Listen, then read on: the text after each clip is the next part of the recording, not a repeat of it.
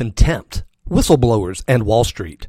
Today you learn just how far the scumbags on Wall Street will go to line their own pockets at your expense, and it's disgusting.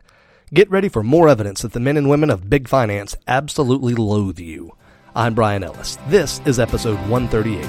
You're listening to Self-Directed Investor Radio, America's only podcast exclusively for affluent, self-directed investors, where each day of the week you receive innovative investment strategy and deadly accurate market analysis that's untainted by Wall Street and unblemished by government propaganda, all in 7 minutes or less.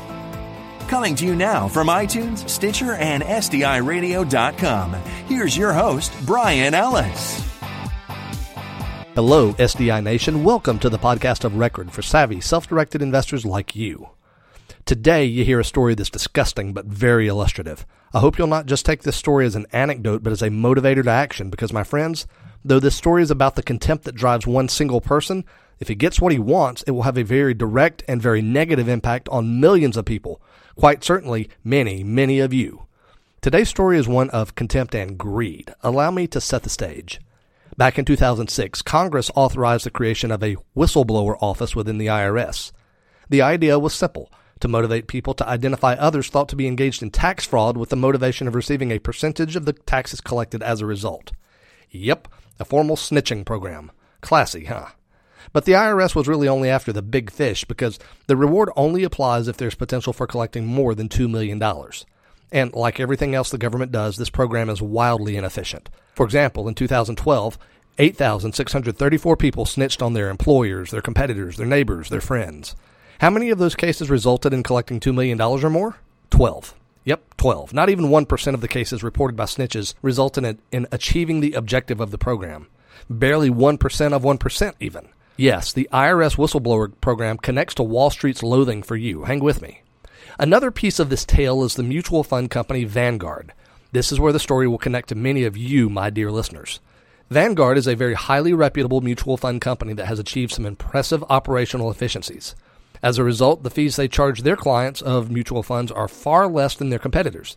In fact, their average expense ratio is, depending on whose stats you're looking at, somewhere between 60 and 85% less than the industry average. And despite this, their mutual funds are competitive in terms of returns. As a result, Vanguard has become a very large company and is a favorite of individual investors who want to keep their expenses low. So what's the problem? A guy named David Dannon used to work for Vanguard. Dannon is a lawyer, and Dannon chose to use the information to which he had access while acting as a lawyer for Vanguard to report them to the IRS for underpayment of taxes. I want that to sink in for just a moment. Let's set aside for a moment whether Vanguard actually underpaid taxes. I want you to focus on the fact that Dannon, an attorney for Vanguard who continued to work for them while he was preparing this whistleblower claim, an attorney who is bound by attorney-client confidentiality, nevertheless reported his client to the IRS, not out of the goodness of his heart, but because he expects to be paid a percentage of the revenue the IRS may attempt to collect. That, my friends, is disgusting. But why does Dannon allege an underpayment of taxes? This gets to the point of contempt for you. As in all lawsuits, the devil is in the details, but in this one specifically, the general idea is this. Dannon alleges that because Vanguard charges lower fees to its clients than its competitors, that it therefore made less profit than it should have made. And therefore, Dannon suggests Vanguard should be taxed on the fees it should have charged. That's right, folks. Vanguard is being accused of being a tax cheat essentially because they could have made more profit than they actually did.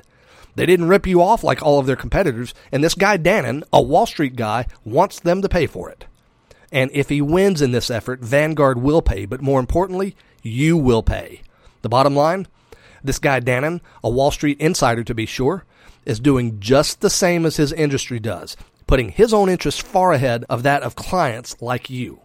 This is not a small issue.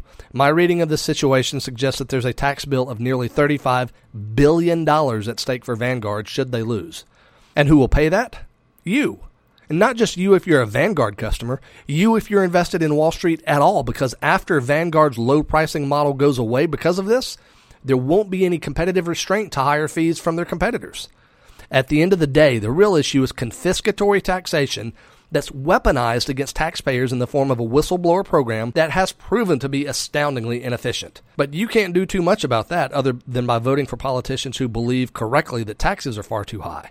But what you can do, What you should do is stop just thinking about getting out of Wall Street and into some other asset class that makes sense. You actually need to take action on this. To that end, I've got some great news. In the coming week, I'll have a lot more to share with you about some truly worthwhile assets. Some very attractive cash-flowing rental properties that you can purchase in strong markets with guaranteed rental income, built-in property management, and at below retail pricing. We're at an advanced stage in working to acquire a great portfolio of cash-producing rental property, and I've got to tell you, this one's exciting.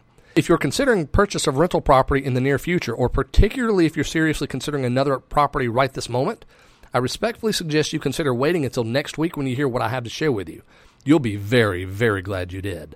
I'll announce more about that on this show when the details are confirmed, but as always, the best way to make sure you get the most timely notice of great opportunities is to be on my Top Picks notification list. To get on that list at no cost, just text the word Top Picks with no spaces to 33444. Again, text the word Top Picks to 33444. It's spelled TOPPICKS with no spaces. Well, my friends, I'm off to spend a day with my daughter at a college interview she's been invited to attend. I hope you have a great weekend, and be sure to join me on Monday because on that day, I'm going to tell you about that magical world of hedge funds and private placements that have historically been exclusively the domain of the very wealthy. But I'll show you how you can get access to that world as well, even if you're not exactly Bill Gates. But the only way to get that information for sure is to subscribe to this show on iTunes or Stitcher at absolutely no cost. So be sure to do that right now. In the meantime, folks, invest wisely today and live well forever. Thank you for listening to Self-Directed Investor Radio with Brian Ellis. Don't miss a single episode. Be sure to subscribe to Self-Directed Investor Radio right now on iTunes, on Stitcher, and at SDIRadio.com. Your feedback is always welcomed via email at feedback@SDIRadio.com. This show is for entertainment purposes only and is not intended as legal or professional advice for your situation. Content is the property of the Self-Directed Investor Society.